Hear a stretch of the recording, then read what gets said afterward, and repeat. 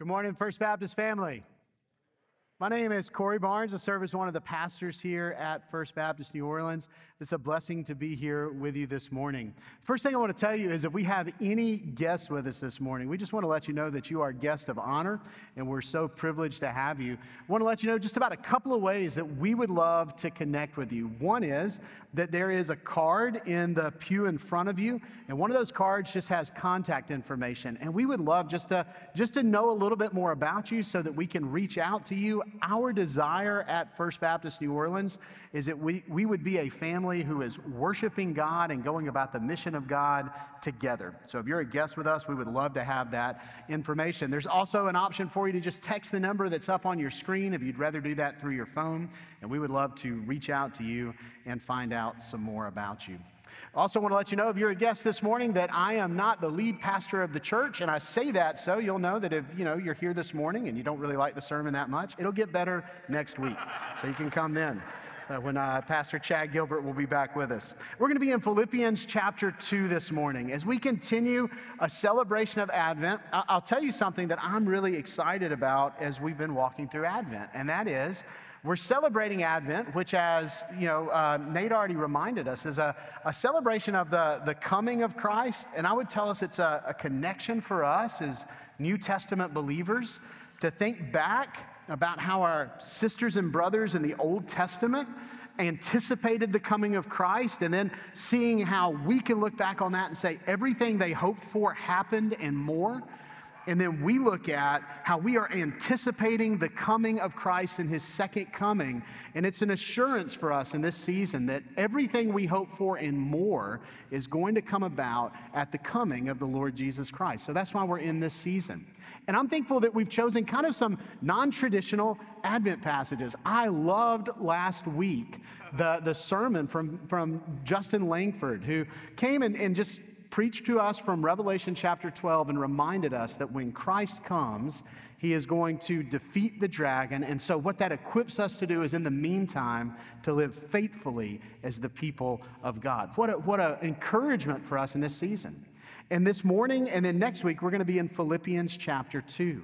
And I'm going to kind of tell you just how these passages connect us with Advent. That we're going to be reminded of what it is that Jesus does when he's present with us.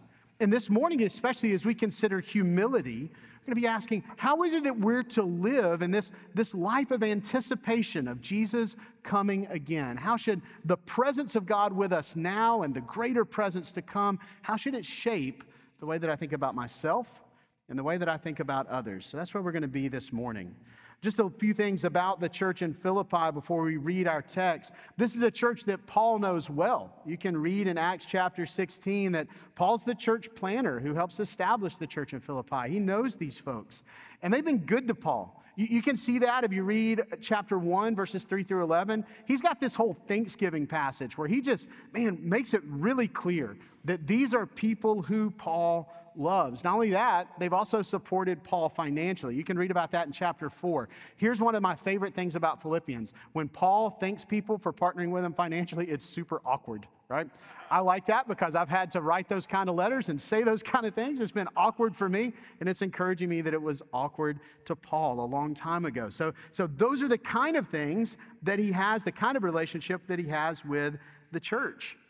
There's also some issues in the church. There's grumbling that's happening. And so in Philippians 2:14, he's reminded them already, do everything without grumbling or disputing. Philippians chapter 4, verse 2, he's going to call out two sisters in the church. And by the way, these two sisters apparently are being called out because Paul loves them. He calls them out with a gentle spirit, but he does call them out by name, saying, I plead with Euodia and I plead with Syntyche to agree with one another in the Lord. So these are some of the things that are happening in this church.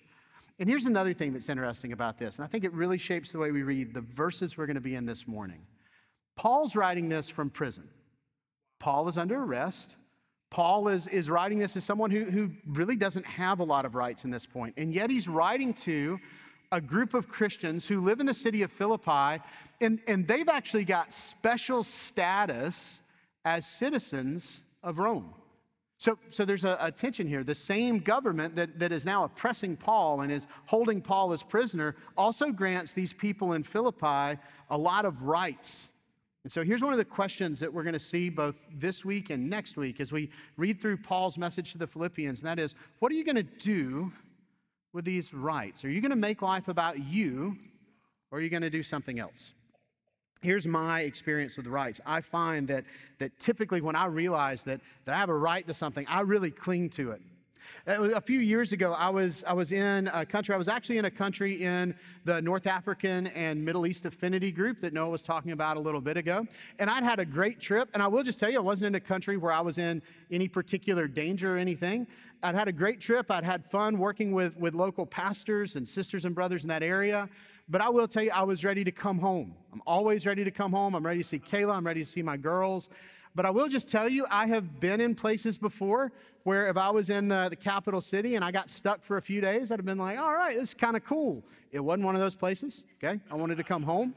And not only that, I was starting to feel a little bit under the weather. I was starting to feel a little bit sick, and I wanted to make sure that I could get on a plane so that if I had to go and get any kind of medical care, I wanted it to be at home. That's what I wanted. I was ready to come home. And on our way to the airport, we hit a problem. There was an event that was going on in the city that we were leaving, and that event was actually causing the local authorities to just block traffic to the airport so important folks could get to the airport. And so we kept going through these traffic stops, and finally we hit a traffic stop where the IMB missionary who was with us, you could tell he really didn't know if we were going to get through. Looked like we might have to reschedule our flights. And he said, all right, guys, we're going to try something. So take out your passports, okay? So we took out our passports. And he said, open up your passports. So we opened up our passports to the picture phase. And he said, when we walk up to these guys, hold up your passports and smile. Okay? So we pull up to these soldiers, right? And they're asking him a bunch. We don't know what they're saying. They're speaking in another language. I'm back there in the back like this, right? All right. And so then all of a sudden, we get waved into another lane. Brent our missionary friend, puts his flashers on. We go straight to the airport. We fly through all these other traffic stops. Like, Brent, what did you tell these guys? He said, I told them you were very large, important Americans. That's what he told us.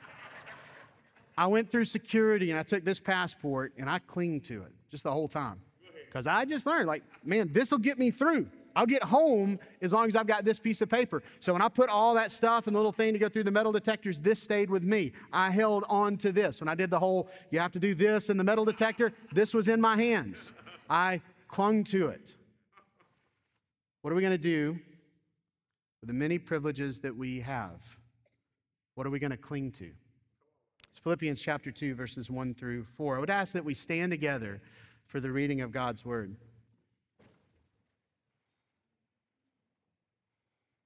If then there is any encouragement in Christ, if any consolation of love, if any fellowship with the Spirit, if any affection and mercy, make my joy complete by thinking the same way, having the same love, united in spirit, intent on one purpose.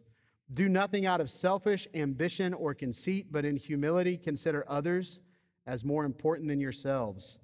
Everyone should look not to his own interest, but to the interest of others. Let's pray together, church. Father God, I pray this morning that you would convict us of what your word is. These are your words to your people. So, Father, remind us that as we read your words, we hear you speak, that you speak with truth and with power. And so, Father, because of this, because these are your words, let us be committed as a church and as a people to do what they say and to commit ourselves to faithfulness to your word.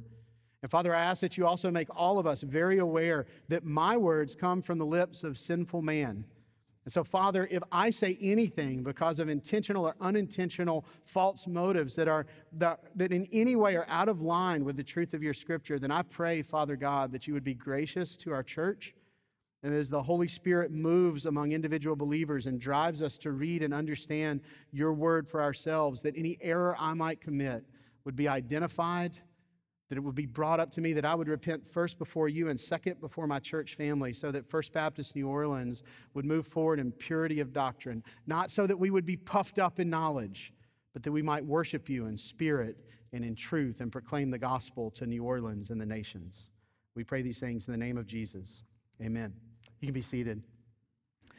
Here's the way we're going to go through this text in these 4 verses. We're actually going to work through these 4 verses backwards. We're going to start in verses 3 and 4, then we're going to look at verse 2, and then we're going to look at verse 1. But before we do that, I want to just, in one sentence, tell you what I think it is that Paul is saying in this passage, okay? So we're going to read this in a sentence, and I'm just going to kind of break it down. This is what Paul is saying. So Paul is saying, because the Father, the Son, and the Spirit is with us, we are united in the common goal of being a humble people. So because the God who is Father, Son, and Holy Spirit is with us, we are to be united in the common goal of being a humble people. So I want to make sure we start there, because here's something I want to protect against as we go through this message. This is a text that has just a lot of practical applications. And praise God that His Word is so applicable for us. But I also want us to be careful that this passage starts, and this sermon is going to end, locating humility in the presence of God among us. Because if we don't get that, it's going to become something that we could think being humble is just some type of skill or some type of life hack that would apply just as much to the Lions Club as it does to the Church of Jesus Christ. So we have to understand that this humility flows from the presence of God among us. And we're going to see that as we walk through the passage. So beginning in verses 3 through 4, let's walk through this passage. Here's the first point that I want us to see. Point number 1, humility requires us to be others-centered and not self-centered. Humility requires us to be others-centered and not self-centered. One of the reasons I wanted to start in these verses is they answer an important question for us. What is humility? And I actually found, whenever I was preparing for this sermon, it's obvious that this is about humility. The word humility is used in the passage. We're talking about placing others over self. We also, you might even have a heading in your Bible that talks about this passage being about Christian humility. So that's obvious. But I started to think, well, what is humility? Like how do we just get a working definition of what humility is? And I actually found that a little bit more difficult than I thought it would be, and found the definition most clearly in Philippians chapter 2, verses 3 and 4. So I want to start there. What is humility? So here's what I want to commend us to, that in this passage, we are being told that humility is avoiding a prideful mindset and following a truly humble mindset. Let me explain these, okay? So first, avoiding a prideful mindset. In a prideful mindset, the focus is on self. And we see this, we're told to avoid this in verse 3, because look at how verse 3 starts. Do nothing out of selfish ambition or conceit. Now, sisters and brothers, I just want to tell you something. We are a culture, we are a people, not just those folks out there, but those of us in here. We are a part of a culture that, if we are honest, we uplift and love selfish ambition and conceit. Not only that, but we love it and recognize it in sneaky ways. In other words, there might be things that we actually might look like we're pursuing humility, but in reality, if we're honest with ourselves, we are pursuing selfish ambition and conceit. Let me make a couple of observations here. One is this: that word conceit is a powerful word. It's a word that the King James Version actually really helps us see what it means. The King James would translate this as vainglory. The word literally means empty glory. So look out for selfish ambition, self-promotion, making myself out to be a big deal, and empty glory. In other words, taking credit for things that we have no business taking credit for. That's a prideful mindset. And I want to tell you that in our culture, we see this prideful mindset uplifted in various ways. Let me give you an example. I want you to think about the music that you listen to and whether or not it promotes a humble mindset or a prideful mindset. There's a lot of popular music, and not just popular music of a particular generation, popular music of whatever generation, whatever genre you like. That a popular theme is going to be that the person singing, therefore us when we sing it, is saying something like, I am the best, I am the greatest, I am the champion, that I'm uplifting myself. And sisters and brothers, I just want to tell you, if this is something that we make a part of our mantra, it actually seeps in and becomes the way we think about ourselves. Those of you who either follow athletics or are athletes yourself, I want to tell you that this is something in athletic culture that often seeps in. And so one of the reasons that I think often we recognize humility so distinctly among athletes, when we see someone who's an athlete that is humble, it's because that seems to so break with this culture that's driven by victory and I'm great and I'm good and I'm going to win. This is a culture, these are cultural forces that push us towards pride.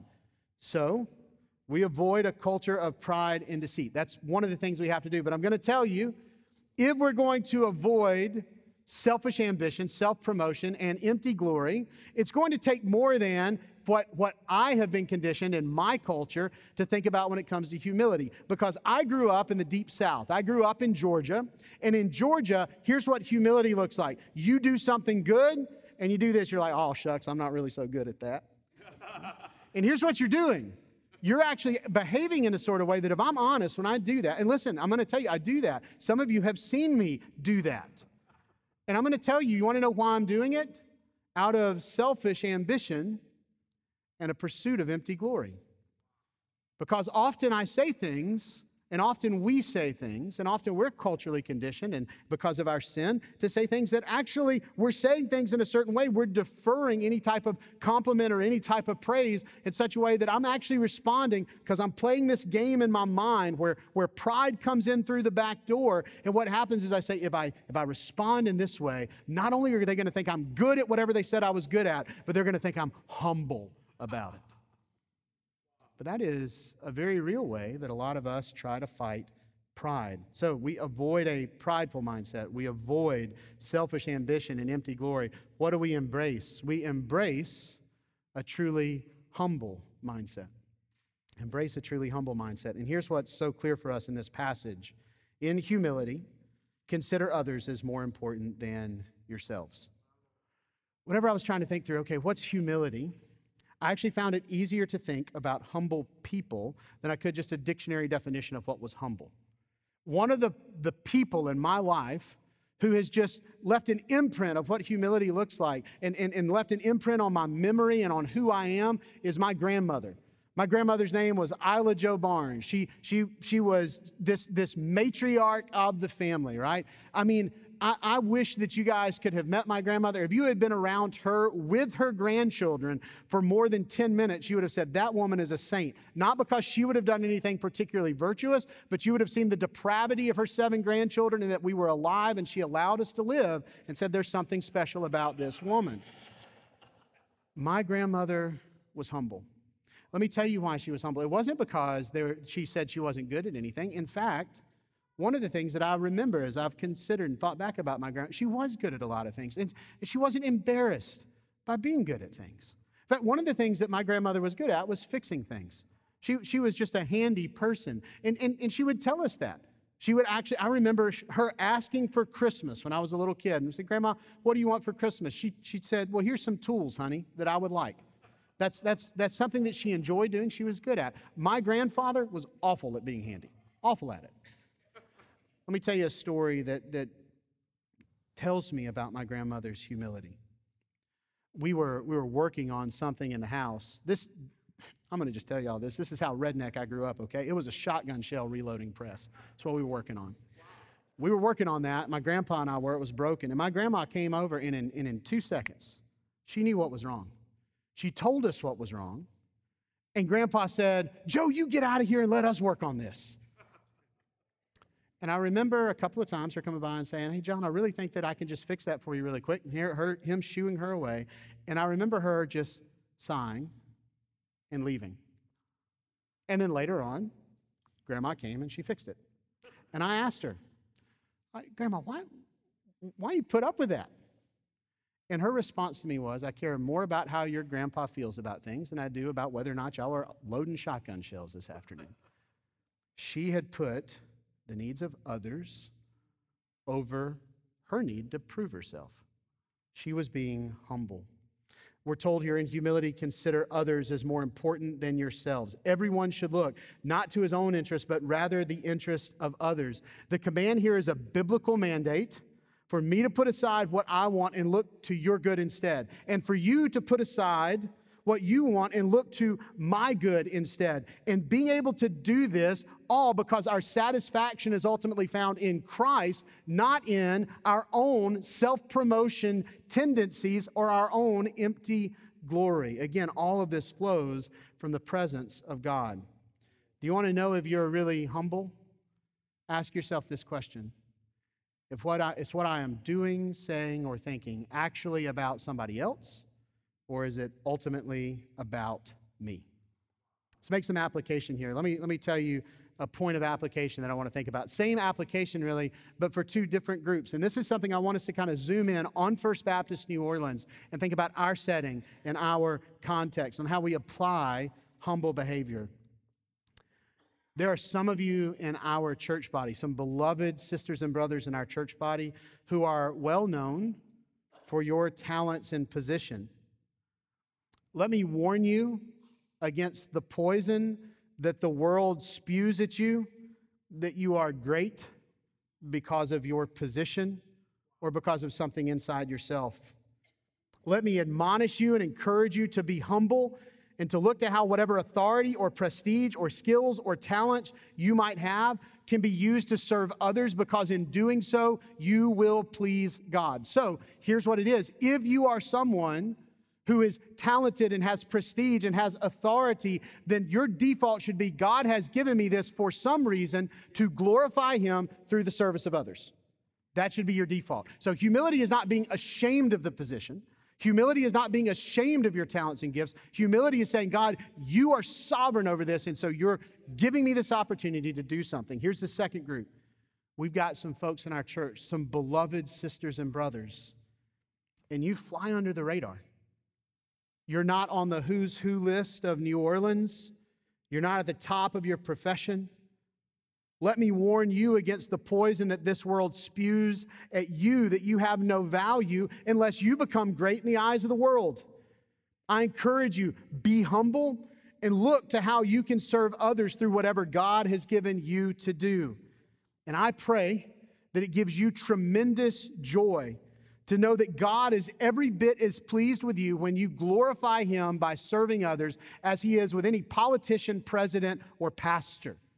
So the application here is the same. Seek humility. And this is something that we do regardless of how the world sees us. The task is the same. God, you have given me something to do. How am I going to serve others and in doing so glorify you? That's what humility looks like. So we start here with the question or with the point. Humility requires us to be other-centered and not self-centered. Now let's go into verse 2. So we're working backwards. We're working up towards the first verses. Verse 2. Humility is a common goal. Humility is a common goal. I want to do a little bit of work here just looking at the way that your translation might read. So my translation here, the Christian Standard Bible says, make my joy complete by thinking the same way, having the same love, united in spirit, intent on one purpose. It's possible that your translation says something like being of the same mind, or if you have the King James Version, something like-minded. So listen, there's obviously a reason that this is the way that these things are translated. I think it's easy, regardless of what translation we read, to read through this and think, well, what this is saying is that Christians ought to kind of have a hive mind, right? We all ought to think as one. We ought to kind of just have a patterning in the way that we think, and so we should just share a common disposition towards all things. I don't think that is what Paul is saying. I don't think that's what makes sense with the entirety of the teaching of Scripture, because what we see in Scripture is that God has created us and we have lots of different gifts and talents and dispositions and cultures. We're a multi-ethnic, multicultural, multilingual, multinational kingdom of people. And so the goal here is not some cult-like conformity. The goal that Paul is laying out as the Holy Spirit inspires him to write is this. The goal is that we would have a similar Christ-like obedience, that would be our goal. So let's look at this. Christ-like focus, not cult-like conformity. I want to say this. This is not just a strategy, this being humble and being focused on humility. We've got to protect against that, because we're a culture, and I'll just say this, my culture, higher education, church life, the stuff I'm in on a regular basis, we love strategies, right? We love mission statements. We love goals. And those can be good tools. But I want us to understand this is more than that. What we are being told here in verse 2, make my joy complete by thinking the same way, meaning thinking the same about the same sort of thing, okay? Having the same sort of love, united in the same spirit, intent on one purpose. What this is telling us is we as a church ought to have humility as a common goal. And here's what this drives us to. It drives us to a very simple truth. Being humble should be a mark of God's people. Being humble should be a mark of God's people. I hope and pray, and we're going to talk in a minute about how this connects pastorally. I hope and pray that as we look at these texts, not just today, but also next week, as we consider humility, that one of the things that we're going to look at is we're going to begin praying and seeking ways that we would say, God, may humility be a mark of the believers at First Baptist New Orleans. May we be a truly other-centered people. May I have a concern for my brothers and sisters in Christ. May I have a concern for those who are lost and dying without the gospel. My desire, and this is not my desire, this is God's desire, it's Paul's desire. We're about to ask the question, what does he mean when he says, make my joy complete? Should be a desire here for us that what we see when we're talking about service, whenever we're talking about our deacons serving others, when we're talking about evangelism, when we're talking about global missions, that in all of these things, that it would be fueled by this sense of we care genuinely about other people. They're not just boxes that we're checking off. This is part of what God is producing within us.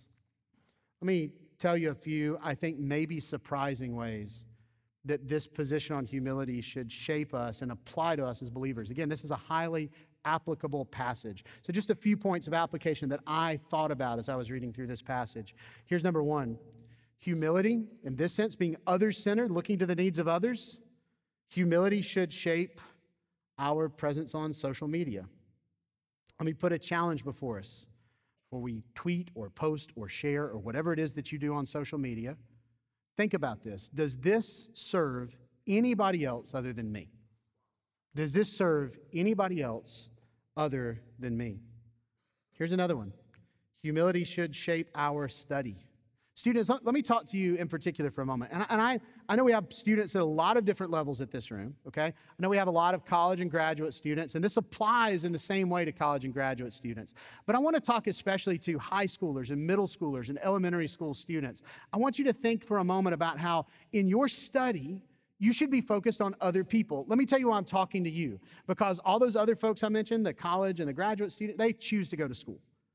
You go to school because somebody's making you go to school right now. I hope you also enjoy it. But in those moments, how can you be faithful to God? Sisters and brothers, little brothers and sisters, let me tell you this. God is teaching you something in those classrooms that is going to enable you to serve other people. And you want to know what the result's going to be? The day is going to come where the things that you're learning in school are going to help you do something where you serve others and God is going to be pleased with it. So I want to encourage you, little sisters and brothers, that in those days, that it just seems like school is taking forever, and you're saying, how in the world does this connect with things that matter? Trust God that it does. Be humble and look for how this knowledge is going to help you serve others. And here's the last one. Humility should shape both our tone and our boldness in sharing the truth. Humility should shape both our tone and our boldness in sharing truth. Let me tell you something, sisters and brothers. It is an act of pride to beat people over the head with a Bible verse or with a doctrine so that you feel good about yourself or so the people that are in your circle think, man, there's someone zealous for truth. If you're motivated in the way that you are talking to others so that you feel good about yourself or other people are going to think, there's a great Christian, that's pride. You want me to tell you something else, though? Here's the other side of this. It is an act of pride to bend on biblical doctrine so that more people will like you. You're not actually doing that out of love for others. You know who you're doing that out of love for? You're doing that out of love for you. So here's what humility looks like. Humility looks like, God, show me what you're saying in the scripture, And as you make this clear to me, I'm going to say to others, this is what God wants us to know. And I'm telling you this because God loves you. That's being other-centered. That's being humble in the way that we share. So we see all this, and it's showing us that humility is a common goal. Let me make one side note before we get to our final point. Here's the side note. There's something here that also connects humility and pastoral concern. And I don't want to skip over it. I love what Paul says in verse 2. Make my joy complete. That's the only verb in this text that's a command. It's the only time that Paul clearly just says, do something. This whole thing is pointing us towards being humble. But it's the only time he says do something. And what he says is, in all of this thing, all these things you do, in this humility, you're making my joy complete. Do that. There's one of the things that strikes me here, and that is Paul just really wants the good of the church in Philippi. We see this in Philippians chapter 1, verses 21 through 26. I love these verses, especially verse 21. For to me, Paul says, to live is Christ and to die is gain. If I'm to live in the flesh, that means fruitful labor for me. Yet, which I shall choose, I cannot tell. I'm hard-pressed between the two. My desire is to depart and be with Christ, for that is far better. But to remain in the flesh is more necessary on your account. Convinced of this, I know that I will remain and continue with you all for your progress and joy in the faith, so that in me you may have ample cause to glory in Christ Jesus because of my coming to you again. So for Paul, he's in a situation where he says, you know something? If I had to choose between living and dying, I actually think that dying is going to be better because death is just the path to resurrection. But God has shown me that in my life I might serve you, and I care more about you than I do me. Sisters and brothers, I want to apply this in two ways. One is I just want to tell you, and I want to encourage you, First Baptist New Orleans, this is what you look for in pastors. This is what you hold pastors accountable to in their pastoral care for you. Do we care about you? Do we put your needs above ours? Do we have this love to see the church flourish? And then secondly, I want to tell you, as you pray for your pastors, this is the end of which you need to be praying for us, that we would have this sort of love and affection, this sort of humility towards the church. Let me give you one particular way right now that we can be praying, not just for our pastors generally, but for Chad in particular. Chad, I did not tell you I was going to do this. I didn't know you were going to be here. It would have been less awkward. Chad just was elected vice president of the Louisiana Baptist Convention, okay? Now, that's the kind of thing that a lot of people, whether they intentionally or not look at that, are like, man, you know, that gives me influence in the denomination, and people are going to think I'm a big deal. There's a way as a church that we could look at that, and we could be like, our pastor is the vice president of the Louisiana Baptist Convention, right? A position that we should all know, probably most of us didn't know existed last week, right? Here's why I want to encourage you to pray for humility. I've known Chad a long time. Actually, whenever I was thinking about what is humility, and I told you I could think of more humble people than just a sentence that described it. Chad's a humble guy. And by that, I simply mean I have watched him and I've watched his family, and throughout my experience with them in ministry, which is one that's been going for years now, I've seen them put the needs of others before the needs of themselves. That's humility. So here's the prayer. That as God, by grace, increases Chad's capacity for service to others, that Chad would continue to see that as service for others. And brother, I just want to thank you because I see that in your approach to the different leadership roles that you have. But I want us to be reminded, church, and I would ask you to pray this for all folks that you see stepping into leadership positions. There's a poison to this world, and none of us are immune to sin. And so as we recognize that and we pray for that and we thank God for elevating godly brothers and godly leaders into leadership, pray also for grace that a true spirit of humility would be preserved. Which brings us to the question, how are we humble? Look at chapter 2, verse 1. Here's the last point. How are we going to be humble? When we pray that God preserve a spirit of humility among our body, among our pastors, among our leaders, where does it come from? Where does humility come from? I told you the Lions Club can't have this, right? That's not a mark of just good folks. It's not a life hack. So where does it come from? Here's the last point. Humility flows from God's presence with us. Humility flows from God's presence with us. Look at chapter 2, verse 1. If then there's any encouragement in Christ, if any consolation of love, if any fellowship with the Spirit, if any affection and mercy. So here's what Paul has done. Remember that sentence that we started with? Where he basically said that what Paul has done is he said, hey, if God is with you, This is what's going to happen. If God is with you, that humility is going to be a common goal, and humility is going to display itself by being others-focused and not self-focused. That's what this passage is about. I wanted us to end here because I want us to end on the most important thing. I don't want us to look at humility as like some sort of life hack. I don't want us to look at humility saying, man, be in humility, I'll be a really great guy. It's not a box to check off. It's produced not by reaching down inside yourself. You'll never find it there. You'll find it only in the presence of God. Some humble folks miss out on promotions and accolades. Some humble folks struggle to fit into communities and organizations that are all about self-promotion. Some humble folks are going to get accused of being prideful, even though they actually are more concerned about being humble and serving others than they are looking the part. So why be humble? Why try? Because humility comes from recognizing and celebrating the presence of God among His people. Look at the word if.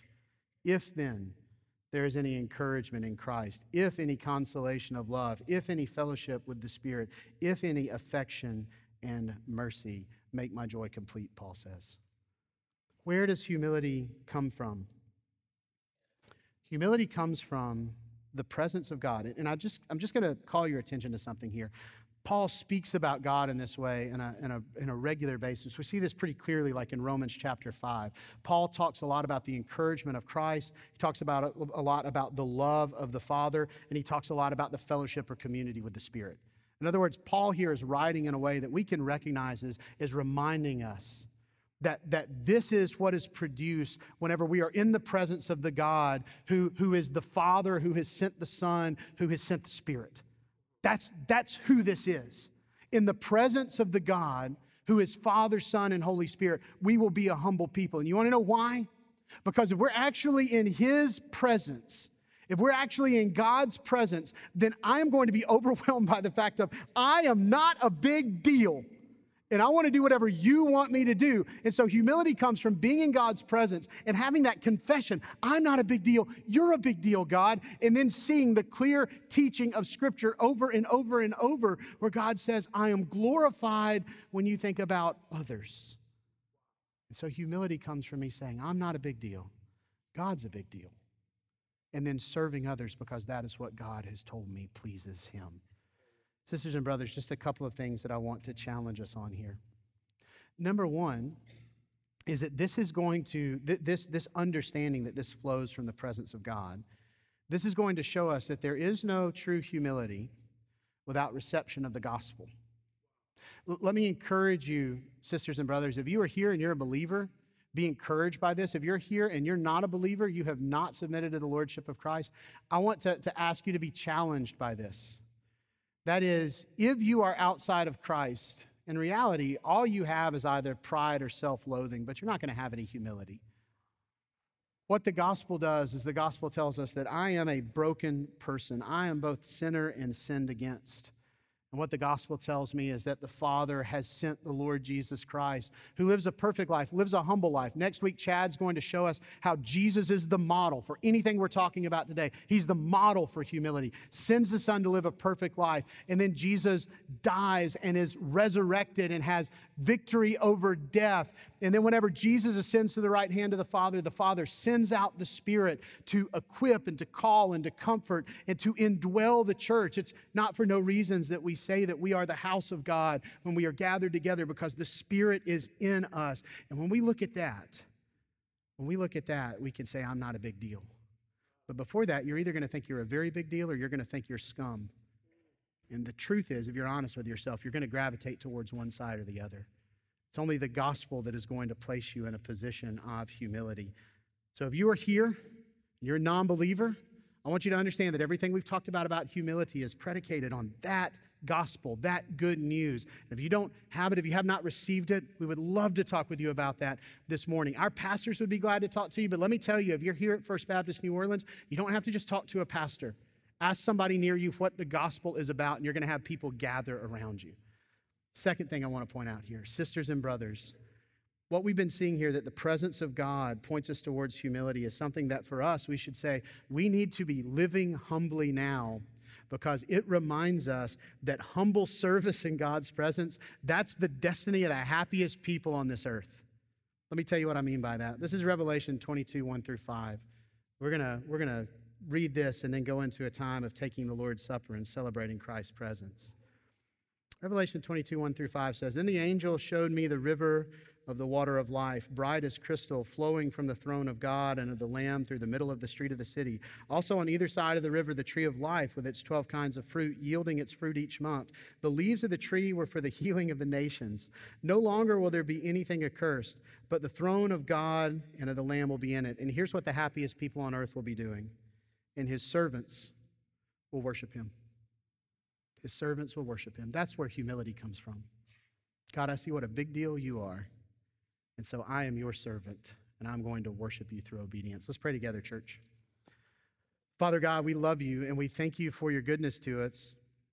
And Father, we ask that you would produce in us true humility. We've seen, Father, that humility comes not simply from, and not at all from reaching down inside of us, but instead that it flows from your presence. Father, I pray that humility would be a mark of the people of your covenant community who are gathered at First Baptist New Orleans. I ask, Father, that you would make us by your power and by the presence of your Spirit a humble people. And Father, I pray that all of this would live out in very practical but also very profound ways, that you would glorify yourself, that you would bring people to repentance and bring them to the gospel, that you would show people your goodness and your glory as we, as your people, go about lives where we put others ahead of ourselves and consider the needs of others as more important than our own. Father, this is a simple prayer, but it's a prayer for a miraculous act to be done among us. We pray these things in the name of Jesus. Amen.